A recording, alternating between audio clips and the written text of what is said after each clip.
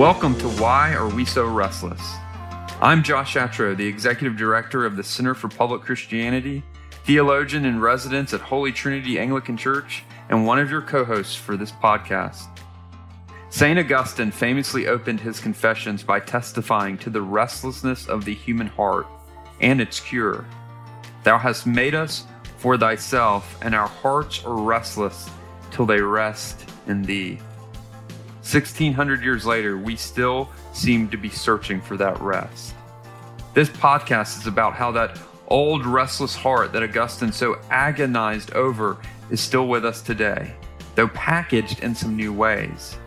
We hope that you find it refreshing as you consider different ways to attend to the world, your own soul, and God so that you might find true rest in Him.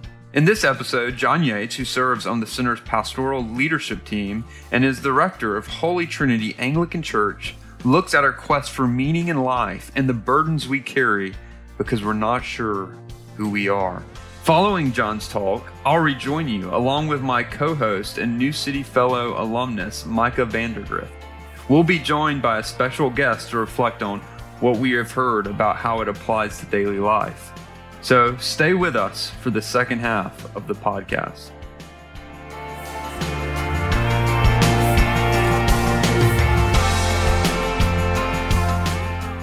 Why are we so restless? Talk number 2. We're restless because we feel responsible for crafting our own identities. We feel responsible for crafting our own identities. When our youngest son, Alexander, graduated from preschool, the whole family attended the ceremony. Now, never mind the fact that there are now official graduation ceremonies for preschoolers. That's not the point of the story. At the ceremony, the director of Xander's preschool read a picture book to the kids and to their families. And in the story, a class of elementary school children were divided into teams, and each team was given a large box and an assignment. Inside the box were an instruction booklet and the component parts for a pedal-powered go-kart.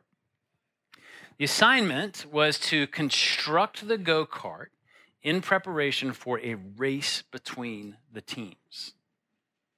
Now, the hero of the story was a young girl, and when her team opened their box, she discarded the instruction booklet, and she set about building not a go-kart, but a flying machine. Now, at this point in reading the story, I found myself shaking my head at the fact that a preschool teacher was encouraging her students to ignore instructions. Alas, that was the message of the story. As you might imagine, this small group of inspired children succeed in making a pedal-powered airplane, winning the race in a triumph of ingenuity and individuality. And the message was perfectly clear. If you want to succeed in life, kids, throw out the instructions, strike out on your own, and become the creative self-starter you were meant to be. Build your dream, and you'll be a success. Your identity and your future, they're right in your hands. Now, that is one of the foundational myths of modern society. You're a blank slate. There are no rules. Look within, find your dream, then go for it. No one, not your parents or your teachers or the God who made you, can tell you what to do or how to do it. Be yourself. Now, that message is everywhere. It's everywhere, and we are most aware of it in the area of sexuality and gender. Our society has climbed aboard a runaway train that's attempting to completely deconstruct human biology, turning our bodies into tools of our hearts, out of which we devise custom-crafted identities. But that's only the most obvious way in which our society is attempting to throw out the instruction booklet. Alan Noble's an English professor, and he's written an extremely helpful little book called You Are Not Your Own. In the opening chapter of this book, Noble writes the following. He says, "The freedom of sovereign individualism comes at a great price. Once I'm liberated from all social, moral, natural, and religious values, I become responsible for the meaning of my own life. With no God to judge or justify me, I have to be my own judge and redeemer. This burden manifests as a desperate need to justify our lives through identity crafting and expression. So walk into any high school, and it's not hard to see the way our society worships self-expression. Take a closer look, though, and you will see the crushing burden that kids carry as they attempt to define who they are. So these teens have been told since they were in preschool to throw out the instructions and pursue their own dreams.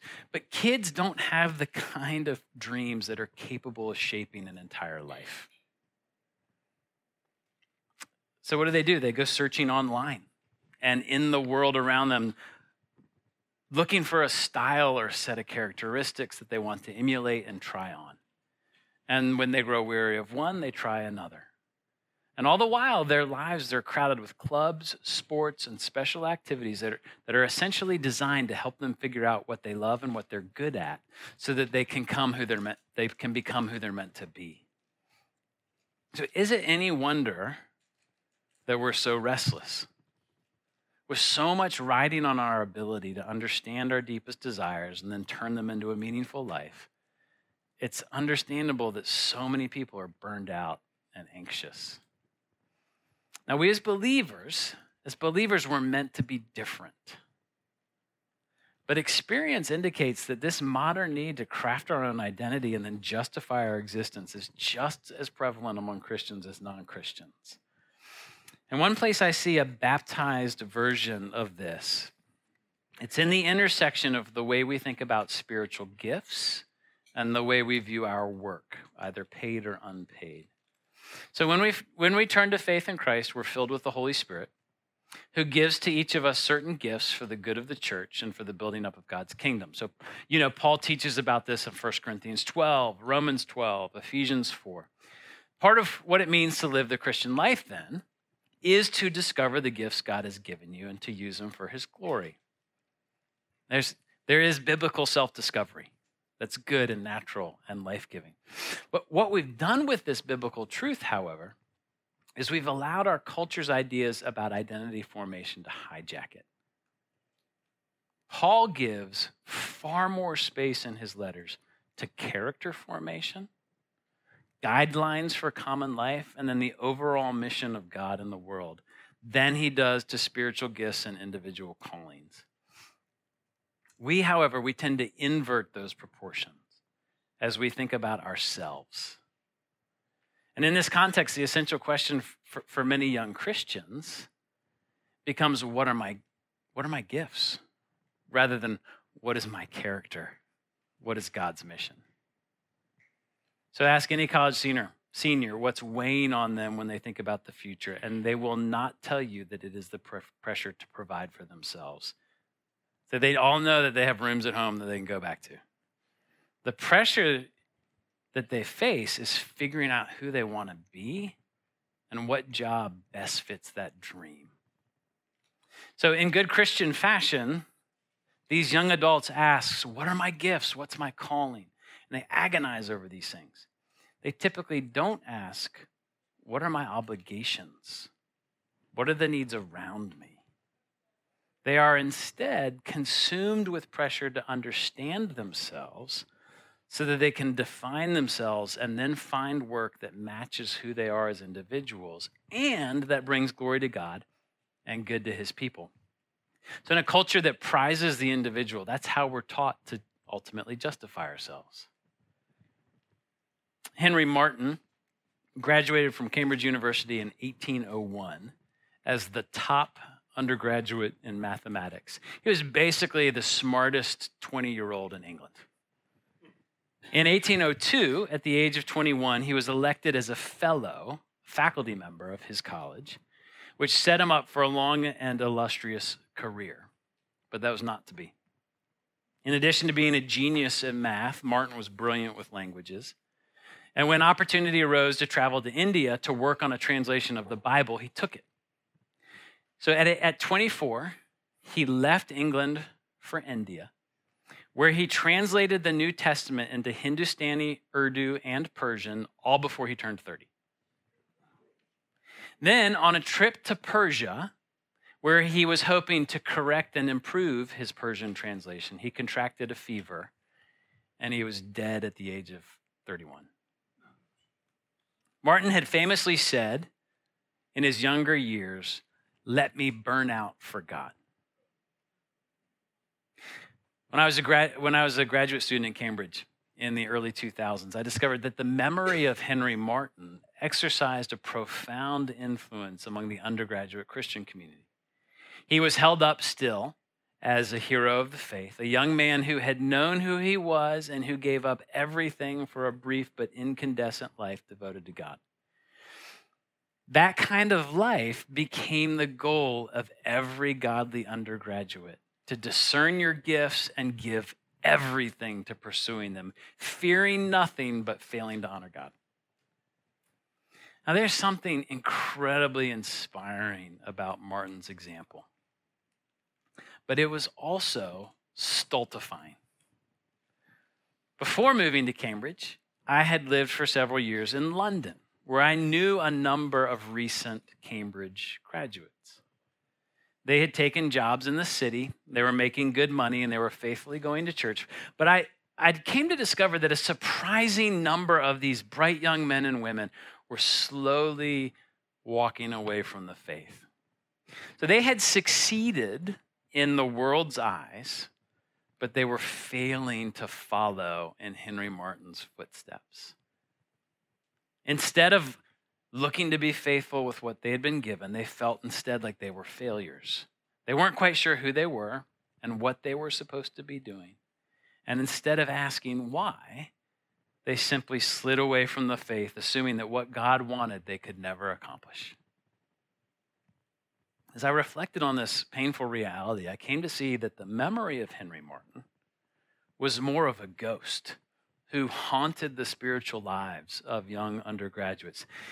They had failed to justify themselves to God in the terms they thought God wanted, burning out in glory after a short life of Christian heroism. And instead of returning to God to ask what he really wanted, they were deciding to walk away.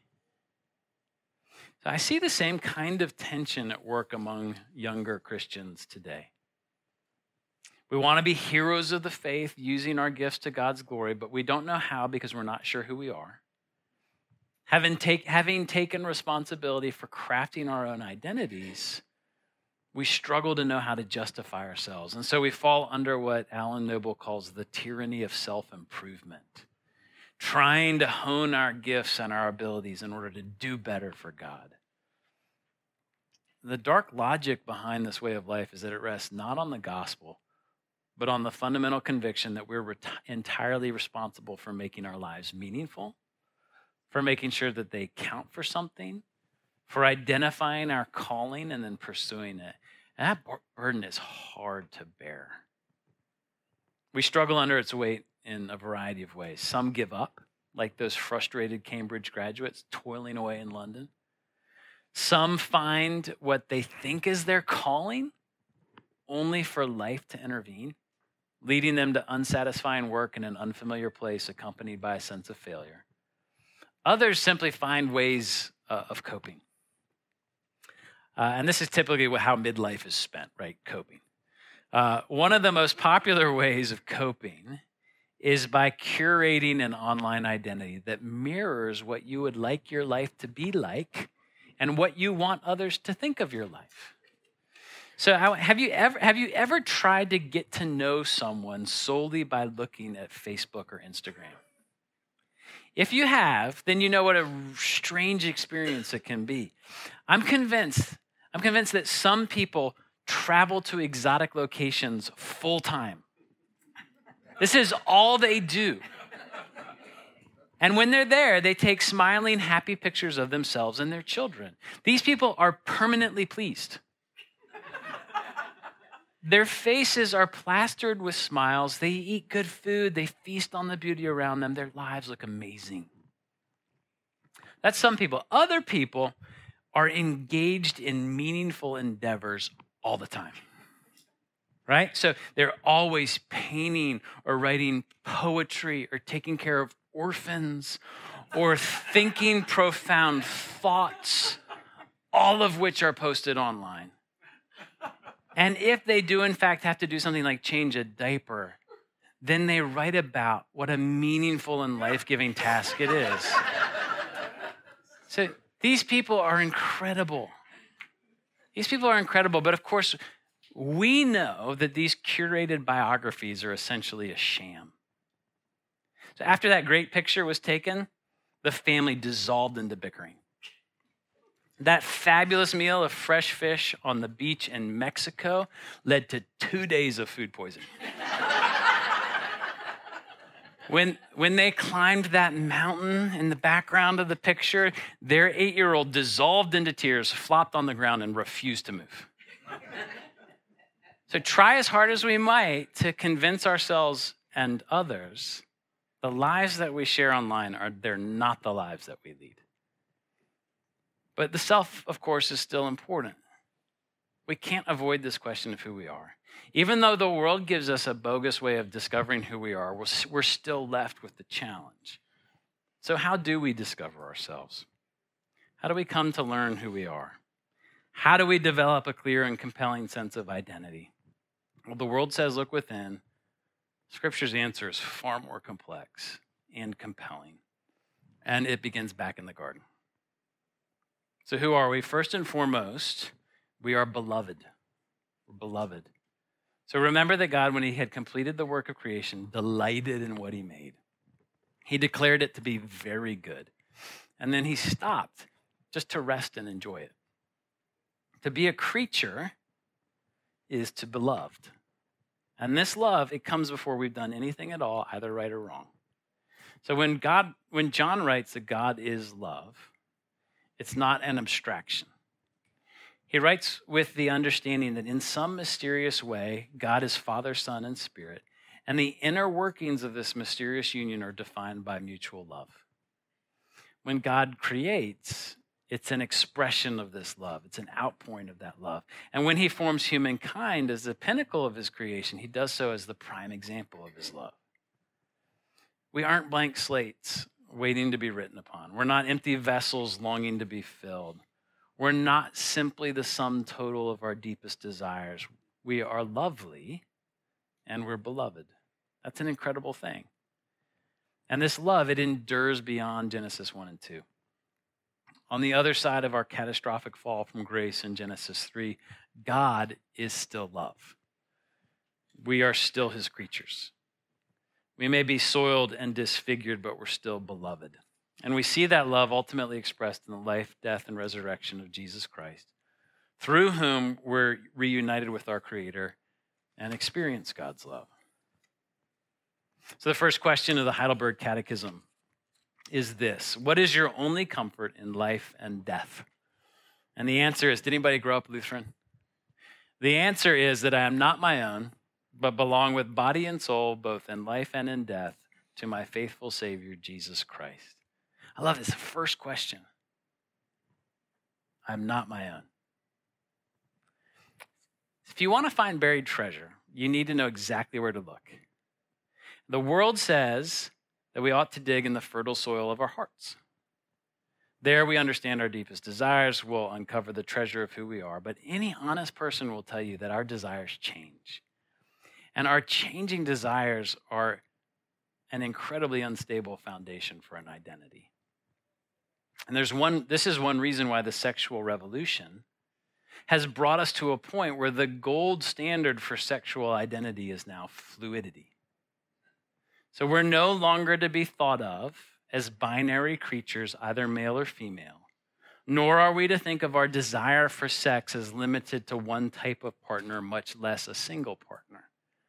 The emerging standard is to be cisgendered and polyamorous, undefined, except by the desire of the moment, which once fulfilled is subject to change.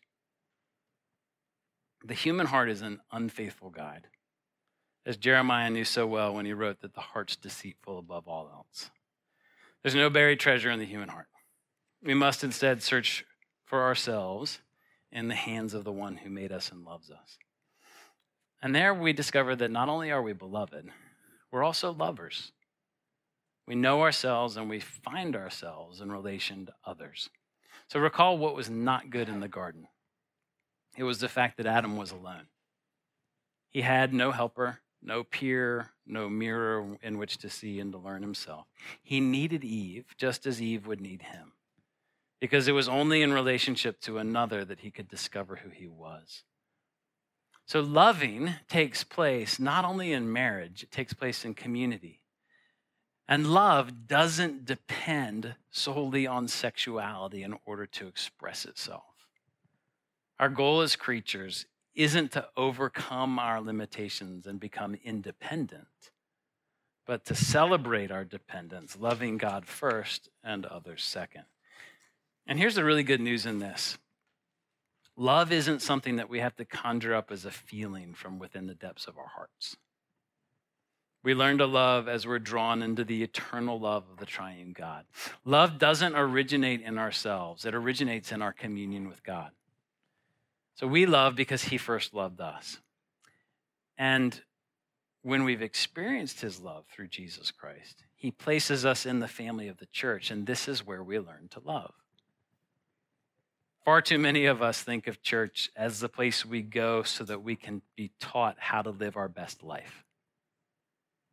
So as Daniel Grothe writes in his book, The Power of Place, which we're going to return to in the final talk, he says, even good churchgoers can be high-functioning individualists. I love that phrase, high-functioning individualists. Sneaking in the back during worship to hear an inspiring talk for their own spiritual development, and then bolting before the benediction is over. Church isn't just the place you come in order to be instructed and fed. It's the place you come in order to learn how to love. And by loving others well, you'll come to discover yourself and your place in God's world. So as Paul writes in Romans 12, for as in one body we have many members, and the members do not all have the same function, so we, though many, are one body in Christ, and individually members one of another. Individually members one of another. So our spiritual gifts, they're not ultimately about us. They're about the community that we're a part of. We come to understand our gifts as we love and serve the body. And this always means learning self-denial, patience, and grace. We belong to God, in whom we discover ourselves. We also belong to one another. And here, as we share life and labor, hope and pain, we discover ourselves as well. So you'll never come to know yourself apart from being fully engaged with the family of God. We're beloved and we're lovers. Of course, we're called not merely to love those with whom we've been joined in Christ. Jesus commissions us to love our neighbors, and that extends to all who come across our path. So as we search for the right job or the best expression of who we are, we must consider not just our skills, our hopes, and dreams, but the needs of our community and of our neighbors. The key question becomes, what is God's mission for his people? And only then, what am I called to? We must look to know God's heart of love before we seek to understand our own, and as a means of coming to understand our own. Well, in the midst of these truths about our identity as beloved and as lovers, it's important to remember that we're also finite and contingent beings. And what I mean by this is that each one of us was born in a particular time and a particular place, within a particular family system, as part of a distinct ethnicity and social class, and into a culture with a certain moral framework. And all of those things shape us and help to define us. And we need to understand them in order to understand who we are. We also need to recognize this contingency as we seek to understand other people. So we are right to say with Paul that I've been crucified with Christ. It's no longer I who live, but Christ who lives in me. But conversion, as you all know, it doesn't erase our personal history or the contingencies of our personality. So we're all astonishingly different. And one of the things I've had to learn the hard way as a pastor is that it takes an incredible amount of work to understand another person, to understand his motives, his fears, his dreams, what makes him tick.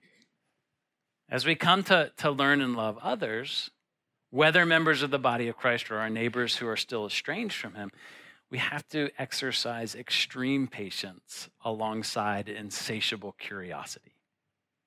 Only then are we going to learn to take others seriously and come to love them with the unconditional love of Christ. When I was in college and I was struggling with my own sense of identity, I actually knew of Henry Martin at the time. Perhaps his ghost was haunting me a little bit. I wrote a short poem. It's not a great poem. It's probably not even a good poem. But it expressed my understanding of identity in a way that I actually still find to be true. This is what I wrote. I think I was 19 or 20 at the time. "Who am I gasped, and silence answered back. "Who are you?" I sighed at last, and peace came breathing in. "In I am, who am I?" finds its answer. Dietrich Bonhoeffer is known to most of you. He was a Christian pastor in Germany during the Second World War who was imprisoned for a stand against Hitler and eventually killed while he was in prison. And during his time in prison, he wrote a poem rooted in this same struggle trying to understand himself.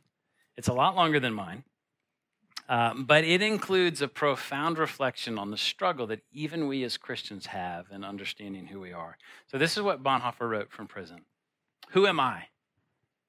They say to me often, I step out of my cell, calm and serene and strong like a lord from his castle. Who am I? They say to me often, I speak with my guards freely and cordially and clearly as if I were giving orders. Who am I? They say to me also, I bear the days of misfortune temperately smiling and proud, like one for whom victory is customary. Am I really what others say of me? Or am I only what I myself know of me? Restless, yearning, sick, like a bird in a cage, struggling for life breath as if one were choking me by the throat, starving for colors, for flowers, for bird songs, thirsting for good words, for human companionship, trembling with rage over capriciousness and the smallest slight, plagued by waiting on great things, helplessly worried about friends at endless distance, too exhausted and empty to pray, to think, to work, faint and ready to bid everything farewell.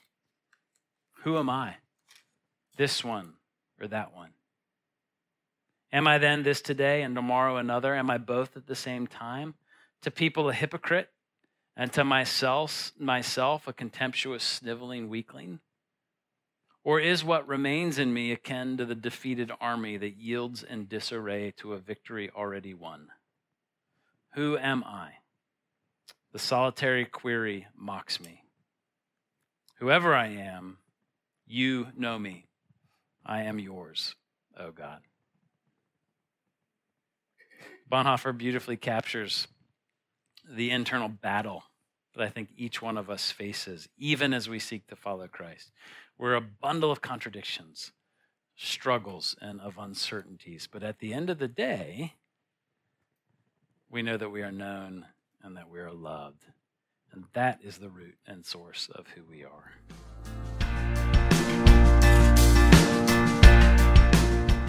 We're back. My name is Josh Shatro. I am the director for the Center for Public Christianity, as well as the lead teacher for New City Fellows and the resident theologian at Holy Trinity Anglican Church. I'm here with two of my good friends, Micah Vandergrift. Micah, will you remind everybody what you do and remind me what you do? Yeah, sure. So I work in a technology adjacent area called user experience. I'm relatively new to it, but worked as an academic librarian for about a decade before that.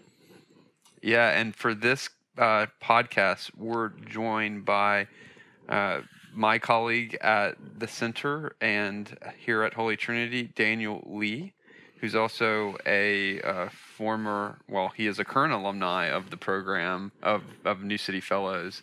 Daniel, will you give a brief introduction to all our listeners? Be happy to.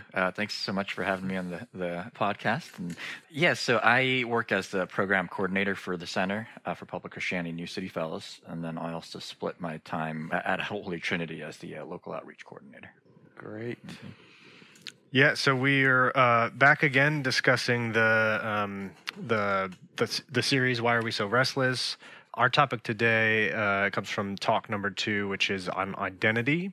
Why are we so restless? Because we feel this sense of responsibility for crafting our own identities given to us from culture. And John gives us a different perspective on as Christians, how we should approach our identity, that we are not just beloved, but we're also lovers, right?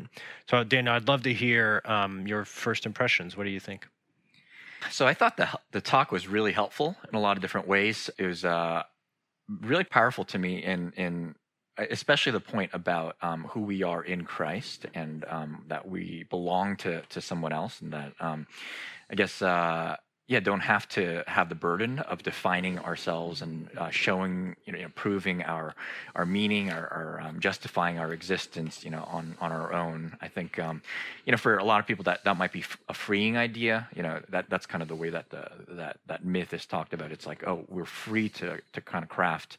But I think it's also it's really helpful to hear that no, it's actually not that freeing, and what's freeing is knowing who you are in Christ, and that you have an identity that is given, and that you belong to someone. And so I thought that was a really helpful truth. So Daniel, John sort of starts off in the talk talking about, and you've already hinted at it here, that we feel like our culture tells us that we have the responsibility to create our own identity, and this is one of those fundamental myths of modern society. I'd love to know how do you see this myth reflecting in your own life, past, present, in your family, in your work, and then what strategies do you, how do you deal with it?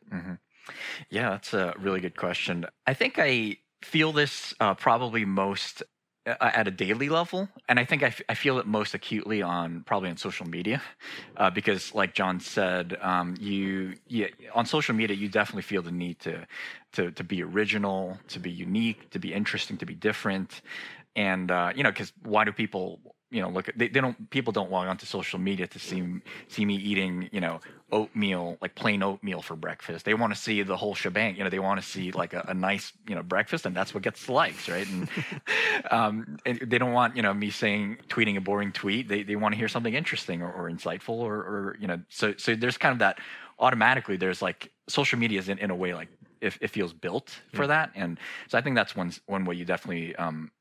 One place you feel it on a daily basis. Outside of social media, I definitely feel this pressure, or I definitely felt it when I was younger.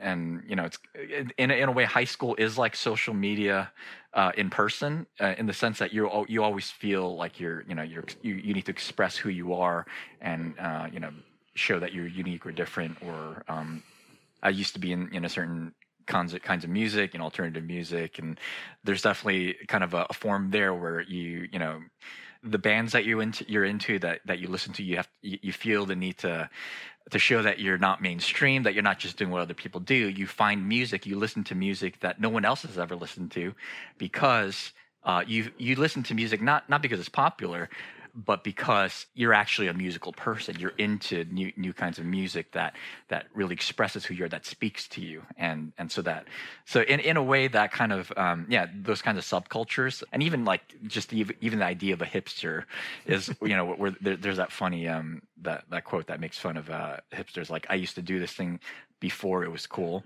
Like, that is such like an expression of that cultural myth, like, oh, you need to be unique in order to show who you really are, and that you have a unique identity and craft it as an individual. Any thoughts? Or but how does that? That's good, and it gets us thinking. How did those things? What's the problem, Daniel? Like, what's the problem with that? Like, I want to be creative. I want to be different. I want to, I'll do you on social media. I want to shop at thrift stores and show everybody that not only am I thrifty, I'm cool. So what is there a problem with that? Right. Let's work through this a little bit. Yeah, that's a good question because, I mean, they're not inherently problematic. I don't think. I do think it becomes problematic when you are defining your meaning or showing that you're a significant person based on these kinds of things. And that's, the more we live our lives and form our identities on social media or through these kinds of, expressions of identity or interest, music, and then the more, these kinds of these expressions, our interests come to define who we are, and then and it kind of becomes abstracted from the rest of our lives and relationships and the things that John was talking about. Yeah. What do you think, Micah? Yeah, you spend a ton of time thinking about I do. technology and media. I agree with you, Daniel, that I think it's about where we derive purpose and meaning from, right? So like the moment that we're in right now, it seems like influencers on social media are deriving their purpose and meaning from that. That the representation of themselves in an online space is what gives them meaning. Right. And I think what we heard here, what we believe around the table, is that we are unique individuals, endowed with the image bearingness, that the thumbprint of God, and representing that is a good thing. But also, we don't derive our meaning from that representation. I'm using lots of hand gestures here that the listeners can't see. Yeah. Yeah, it's unique historically, not only with the technology side, but even clothes become a sense of expressing yourself in a way that I don't think historically that's not been the norm in human history. So in some sense, all of our lives in a late modern world is about self-expression, right? So this speaks to who I am, and so you have teenagers. It's like I need to express myself, by what you wear, by what you drive, by what music you listen to, or all these things, or everything becomes a kind of signaling that, hey, look, this is who I am. This is why I'm significant. This is why I stand out. Right. And with that, though, most people are pretty unaware of that, right? Because that's the air we breathe. That's just the late modern world. But with that comes a certain type of pressure to define yourself, to stand out, to be different. Well, what do you do when everyone's trying to stand out and be different? So then you even have so this is where, the brands come in, consumerism comes in and says, oh, well, we'll help you be different. And so there's a commercial for Jeep that's, with their brand, the Renegade, and Jeep trying to say, be different, stand out, be yourself, buy our mass marketed automobile. So there's an inherent kind of contradiction in this, right? How many people are going to buy, this mass market, mass produced and then mass marketed vehicle, with the ad campaign being drive our Jeep to be different. Right. It's just, there's a self-contradiction within that, right? Yeah. But marketers are happy to step into that as long as they can convince you to buy that. Right. But then they also know you're going to be looking for other ways to be different. So it's ultimately you're going to continue to forge an identity, and you're going to have to keep doing that. But with that becomes more and more pressure. And I think that's one of the things that John's getting at, the kind of anxiety that even builds with that. Yeah, that's that restlessness. Yeah. You were going to jump in. Yeah, that's kind of like the automobile kind of mass marketed Detroit-centered version of like that high school alternative music scene, right? Like I want to do something that's different, but hey, guess what? Everyone's doing the same thing and trying to be different, right? So it's kind of ironic, right? Yeah. I think it's good in the sense that it can be good in the sense that it breeds originality and creativity, right? But and which is good, which is I think uniquely part of American culture. But yeah, when it's abstract, when it becomes a sole thing, the sole source of meaning or the main source of meaning or purpose or identity, then it becomes this kind of extreme pressure. We have to define who we are and show that our lives are worth something because of we've shown it through our interests and through our individual tastes, right? Yeah, so there was another thing I wanted to add to your question. You asked the original question was, how does this foundational cultural myth that of individually derived identity, where do I feel this pull, and what strategies do I use to resist it? So what I mentioned before was a little bit more superficial and kind of on a daily basis, but there's definitely a deeper, kind of stronger way I feel this pull. And I would say it's a little hard to describe because I have an interesting relationship with this cultural myth, and because of my background, because of how I was raised. So I'm a second generation Korean American, and which means I was born here in the States, but my parents had immigrated from South Korea not long before I was born. And so on the one hand, part of my identity is formed by that. It's, my Korean heritage, and, as well as, being an American as well, American born. And but also that Korean heritage adds another layer of kind of complexity to my relationship with this myth, and how I feel the pull of it. In that Koreans, like a lot of other Asian and other cultures, are traditional Korean culture is more collectivistic and more community oriented. Korean families traditionally didn't think about identity in the individualistic way that we do in the West.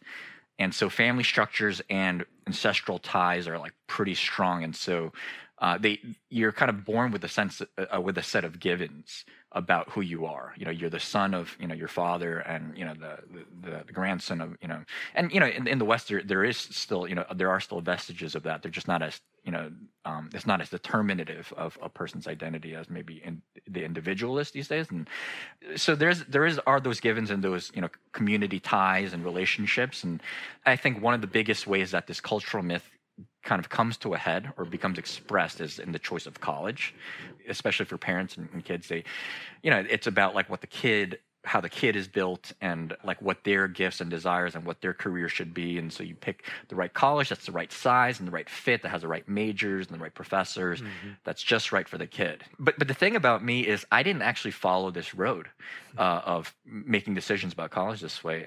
I ended up going to the college that was best for me to serve at my dad's church. I saw other people kind of follow that path of, going to the college based solely on who they were, what they wanted to do with their lives. And they would kind of have like a brand new life at the end of it. They formed their own friendships, had a new career, completely kind of separated from their parents. They would visit twice a year their parents, but they basically had a new life completely separated from their parents and from their roots. And for me, it was kind of like, I still had a lot of continuity in my life. So for me, the pull of the cultural myth of kind of individual identity formation, it comes in that sometimes when I occasionally I'll have some regret about the decisions I made, because I'll be like, oh, people didn't go that route and they seem to have had more fun, or certain benefits that I didn't have. I think that's where the pull comes from. It's not so much that I feel it, it's more that I regret not having kind of bought into it.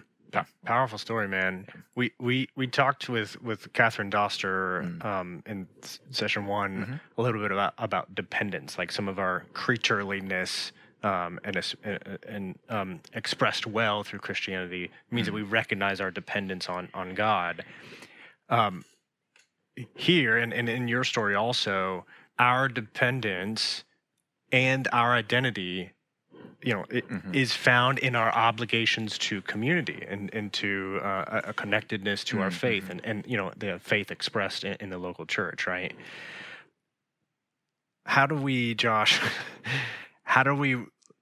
live all this out well in daily life? Recognizing that the complexities of what how culture pushes identities on us, how heritage pushes identities on us, but how we know that together is how we recognize who we really are. I think this is one of the resources that Christianity really gives, and we have to think really carefully about it. Helps us think through historically kind of our moment and sift through some of that. And it also helps us to think how the gospel actually changes how we view identity. And so let me say something about historically speaking. I mean, historically speaking, and this is kind of coming out because of the cultural differences that Daniel shares in his own story, is that, for most of human history, people have gotten. Well, I think for most of human history, you show up and you ask somebody, what's your identity? They're going to look at you like you're strange. Like, what are you even talking about? But once you maybe unpack that, I think if you could get that idea across to them, their sense of who they are is from, whether from their tribe, from their community, or from the role they play in the bigger community. Often it's inherited, right? So if your dad was a blacksmith, you were a blacksmith. If your dad is the king, you're going to be you have this function as a king or some kind of role in the court, right? If you have more than one kid, but and so it's very much inherited. And I think we can look back on that and see some problems with that, right? Because most people weren't born the son of a king. They were born the son of a peasant or the daughter of a peasant. And guess what? You're not moving up out of that. As much as we love those movies of that happening, the reason we love those movies is because most of the time it didn't happen. And so on one hand, we need to acknowledge that there's something that's happened historically that we can take great delight and joy in, that somebody can be born into into poverty and in even a very, very difficult and destructive situation around poverty. And guess what? They can be redeemed out of that. We have choices that if you grew up and your dad was a blacksmith, you've got options. I think we can rejoice in that kind of shift. But I think what's happened historically is not only have we made the shift, some gains there that we need to acknowledge. In other words, we don't simply need to be nostalgic about the past. Oh, those good old days where you had to be a blacksmith.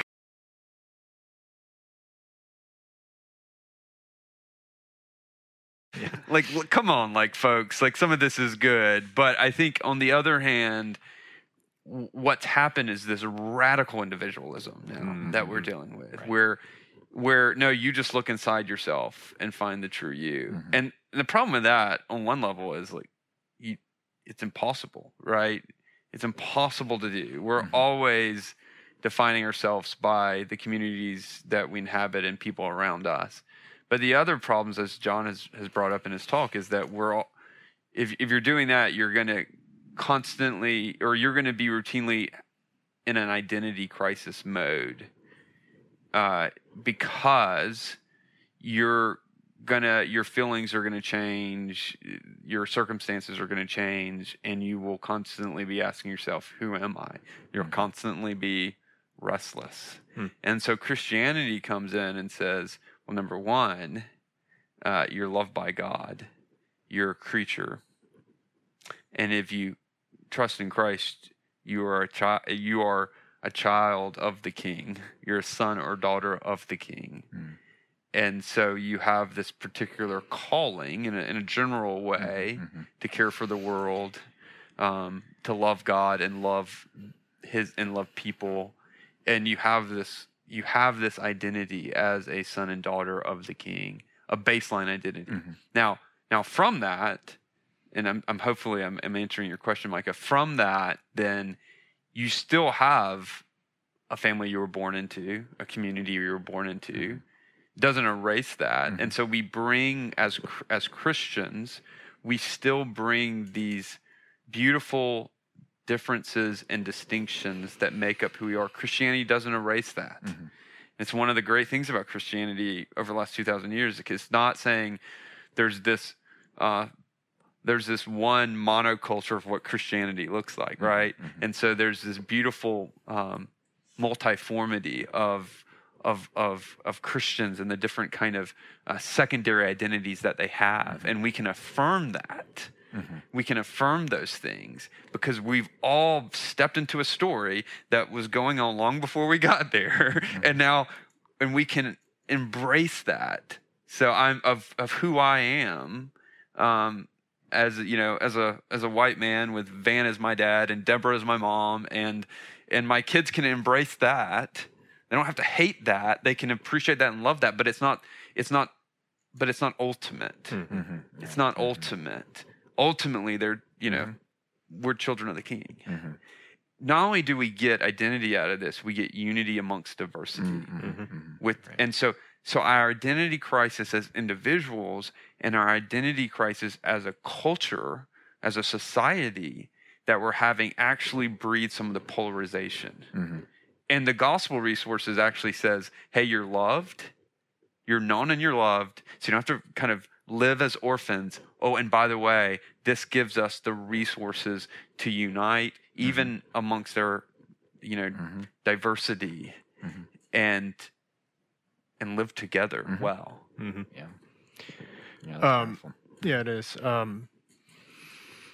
So, Josh, like following on that, I tried not to do this, but I went to your two recent books for this talk specifically, the Crash Course in Contemporary Issues, Cultural Engagement book, which, like, every chapter, the head, the main chapters there are the issues, the topics that in our culture right now people hang their identity on, right? Race, gender, sexuality, politics, work. Those are the things that we, walking around in the world would often face as someone's identity, right? There's telling a better story. There's a whole chapter on this, and I really think that what you lay out in this book gives us a good model for how to respond, right? You've quoted Charles Taylor at me and us many times, so I'm going to quote him right back to you here. So you wrote, as Charles Taylor puts it, no one acquires the languages needed for self-definition on their own, which just reaffirms that sense that we were just describing, that there's a community aspect and especially as believers, as Christians, in how we find our identity. Can you contrast that with the community aspect that people out there in the world people are finding identities in communities out there attached to things like my political affiliations or the club that I've joined at my college?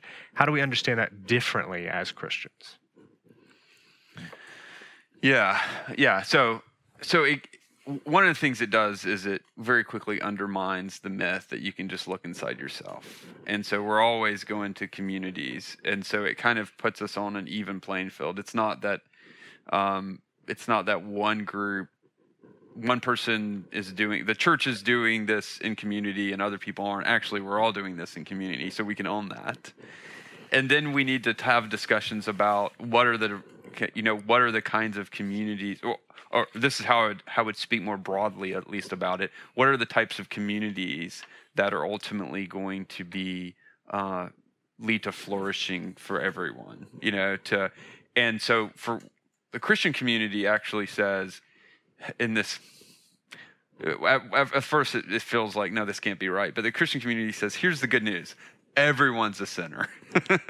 So that doesn't seem like good news at first, but it actually puts us like all on this kind of even playing field, that like, hey, there's actually no one who can stick out their chest and say, well, I'm actually more righteous. I'm actually inside myself, like I've pulled myself up. And because what's going on social media, as we've talked about before, there's this signaling and there's this moral signaling that I'm more righteous. I mean, we all have that instinct of, the Pharisees in the Gospels of saying, oh, I'm so glad I'm not like those tax collectors and sinners. That is so much of social media. That is so much of what's going on politically. So we look at that tribe, and we say, thank God I'm not like them. And what the gospel says is, ultimately, we're all sinners, and so anything we have is by grace. So, Paul, what do I have to boast about? Because everything is by grace, and so that changes, I think, the nature of the Christian community. And then you have the leader of this Christian community, this guy named Jesus, who goes to the cross and dies for his enemies. Whoa. Okay, so if that's fundamental to our identity, oh, and by the way, that leader says, oh, by the way, to follow me, you've got to be willing to follow me there. So here's a community that says, hey, actually, we're no better than you. Fundamentally, we've sinned and turned. And also, two, our calling is to love people and sacrifice for others.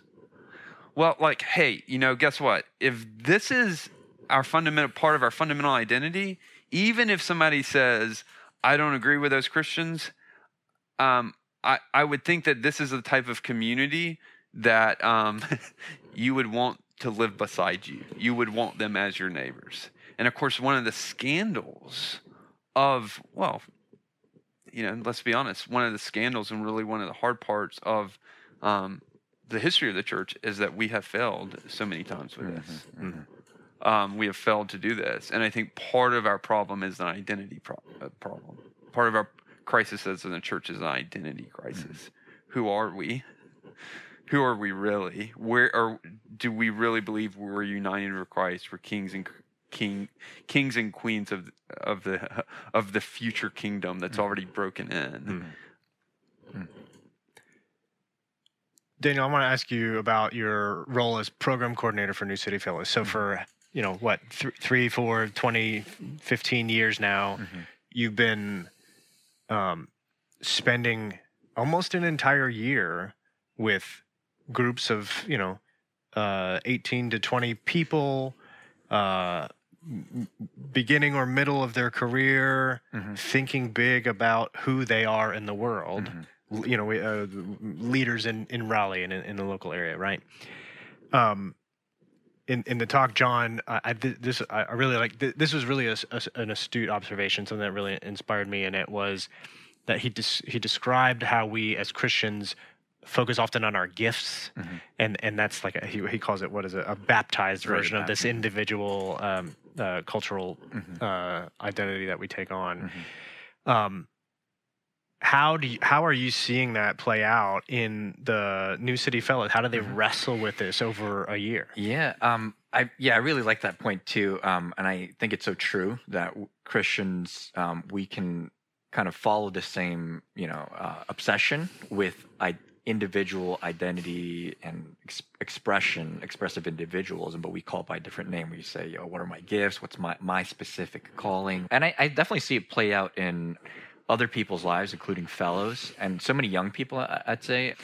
And I've struggled with this, personally myself, as I've tried to figure out my gifts and skills and where I'm most, suited to serve the body of Christ and God's purposes in the world. And it's hard not to think about. It's hard not to ask that question. Oh, what are my gifts? What am I uniquely suited to? I don't want to, commit my life, my career, to something that I'm not good at, or that I won't be happy with, and so we do. I think it rightly think about this question, but I do think we can also obsess a little too much about it because we don't see the bigger picture. We don't focus on God's will, period. We think about God's will for my life, or we think about what's God's mission for the church as a whole. What's his calling for us as human beings?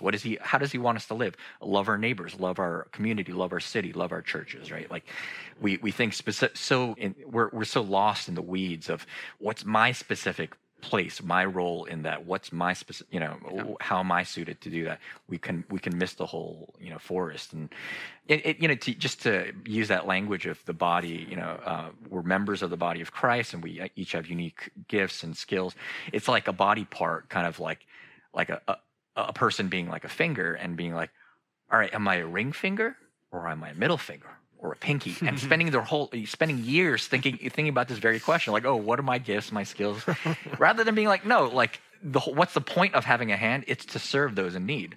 So there's another member of the body, or there's someone out there in the world who needs service. They need a cup of cold water, and so I'm just gonna go. I don't care what finger I am. I'm just gonna go and serve a cup of cold water to that person, and it's like we're so focused on our abilities that we don't tie it to needs and the community and relationships, and we're not living kind of embedded in that way. And so, yeah. This reminds. Oh, I'm so glad you said that, because I grew up on Christian alternative music. Right, I was not allowed to listen to everything else. We listened to Christian alternative music, but one of my favorite songs, still to this day, is a song called "Body Be" by Johnny Q. Public, which was like a flash in the pan Christian band. I'm sure many of our listeners won't love it, but the lyrics are exactly that. It says, where would my body be if we were all an ear, or if we were all just the pinky finger? Where is the body? So I'm so glad you brought that point up. But yeah, so one of the things that I've been trying to do in my own parenting with my kids, and also in the fellows program as I lead it, is to really to help people to focus differently on their life. Not that those questions about where am I going to go to school, or should I have a different career change, or should I do something else? Those are valid. But I really want to say what's really important is your character, what type of person you are. And so with my kids, it's like, right, you can get in these discussions of what do you want to be when you grow up? And then I have a 13-year-old. Where do you want to go to school? And I have nieces and nephews who are starting to go to college. I think the real question is, and for me, I'd say I'm not as worried about those, or I don't think about those for you as much, guys, as who you will be. Who will you be? And it's kind of like, what do you mean? Are you going to be somebody who's brave? Are you going to be somebody who loves and is compassionate? Are you going to be somebody whose character is beautiful? And the only way you're gonna ultimately get there, is through Christ. So it doesn't erase anything I said about boasting. It's not, but it's ultimately, are you going to be somebody who's humble and strong? Are you going to be somebody who looks like our Savior, and who follows him? And so shifting the focus on what success is living our calling as kings and queens, of the coming kingdom. So the question that I'll ask that hits in my heart is, how do we graciously or humbly affirm the goodness of being individuals in society, but also uphold a Christian moral ethic, especially in a culture where this sense of identity is so strong right now? What do you mean when you say the sense of identity is so strong? I mean, people who connect their meaning and purpose to a particular aspect of their life, and how do we as a church affirm what's good about individuals and about identity in the fact that we're all marked by in identity in God? How do we affirm that, but also uphold a strong Christian moral ethic? Yeah, so I think we need to we have to distinguish. There's a lot there. We have to distinguish between something like sexuality, or does this distinctive thing about this person, does it violate the scriptures in any way? Is it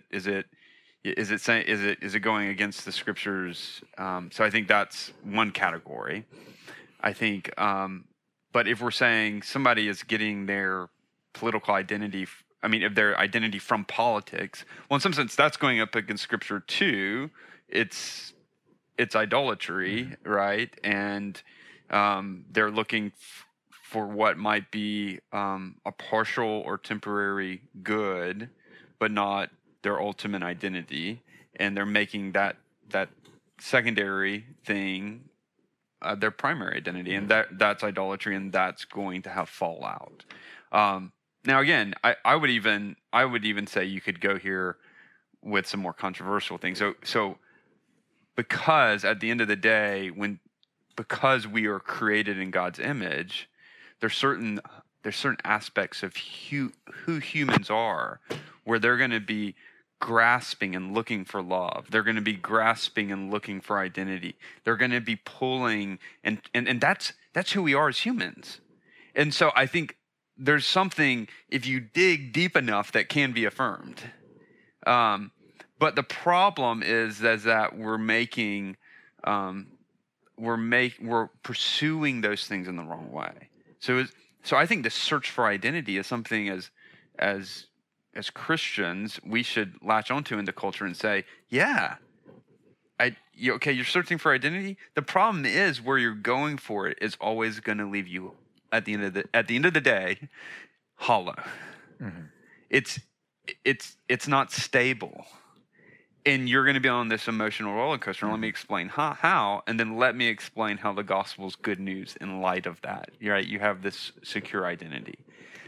So my approach is not just. I think we've had this approach as Christians that's like it's like the whammy approach, and that's a reference to an old game show. But it's just like whammy, X, no, don't do that. You're evil. And I think a biblical approach of this, using the concept of idolatry, is let's dig deeper and see that, hey, there's this human desire here that is actually part of your creatureliness, and yet the problem is it's twisted because of the fall. And the reason we're not able to do this well right now is because we don't have a functional doctrine of creation in so many of our churches. We haven't thought deeply about creation, and therefore we're stuck at saying, and then because of that, we have a shallow view of redemption, and thus a shallow view of the gospel. And until we kind of recover these bigger pieces of the gospel, we're not actually going to be able to interact well with the different cultural things that happen. Right now, identity is a big one. There's going to probably be other things that come. And so we've got to be able to really take theology and then apply it to what's coming at us. And I just don't think we've been really trained very well to do that. I'm just talking in general. Mm-hmm. There's churches that have been.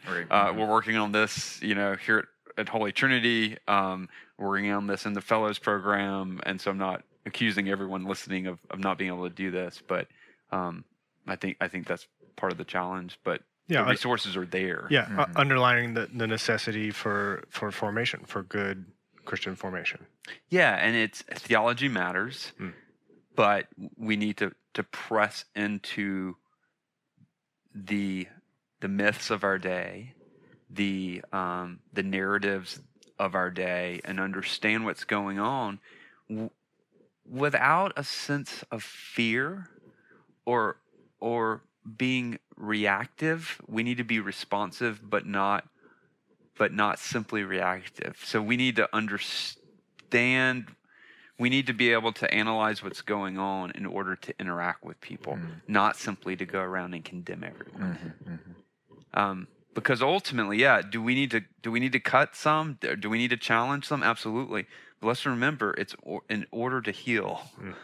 We want, this gospel really does. It's powerful. Christ is powerful. And so when we're challenging the kind of myth of modern identity, it's not to put people down, it's to say, you're looking for identity in the wrong place. Let me show you how the gospel actually is what you're after, and you don't even know it. Mm-hmm. And that's a totally different posture. If we're engaging people, and we really do have the goods here. We've just got to learn how to talk to people about it. Mm-hmm. To learn more about the Center for Public Christianity and what we're doing to equip, connect, and mobilize Christians to seek the common good of our city, please visit us online.